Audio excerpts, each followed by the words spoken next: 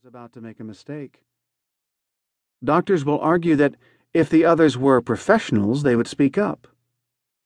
But in many a hospital, the nurses will tell you that doctors feel free to yell at nurses in a punishing way, which creates a climate where nurses will certainly not speak up. Doctors engage patients in one-way conversations in which they ask only enough questions to make a diagnosis, and sometimes make misdiagnoses because they don't ask enough questions before they begin to tell patients what they should do. It struck me that what is missing in all of these situations is a climate in which lower-level employees feel safe to bring up issues that need to be addressed, information that would reduce the likelihood of accidents, and, in healthcare, mistakes that harm patients. How does one produce a climate in which people will speak up, bring up information that is safety-related, and even correct superiors or those of higher status when they are about to make a mistake? The answer runs counter to some important aspects of U.S. culture.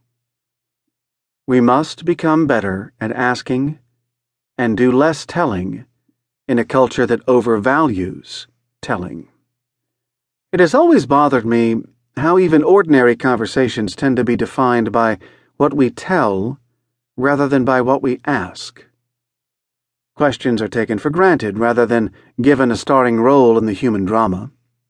Yet, all my teaching and consulting experience has taught me that what builds a relationship, what solves problems, what moves things forward, is asking the right questions. In particular, it is the higher-ranking leaders who must learn the art of humble inquiry as a first step in creating a climate of openness. I learned early in my consulting that getting questioning right was more important than giving recommendations or advice, and wrote about that in my books on process consultation. I then realized that giving and receiving help also worked best when the helper asked some questions before giving advice or jumping in with solutions. So, I wrote about the importance of asking in my book titled Helping.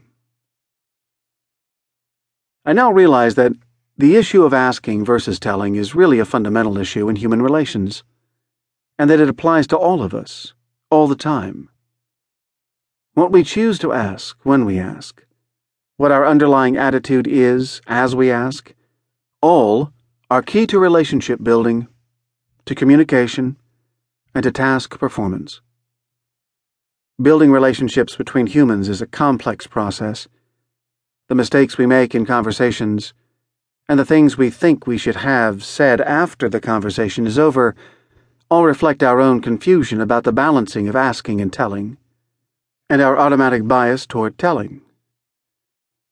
The missing ingredients in most conversations are curiosity and willingness to ask questions to which we do not already know the answer. It's time to take a look at this form of questioning and examine its role in a wide variety of situations, from ordinary conversations to complex task performances, such as a surgical team performing an open-heart operation. In a complex and interdependent world, more and more tasks are like a seesaw or a relay race.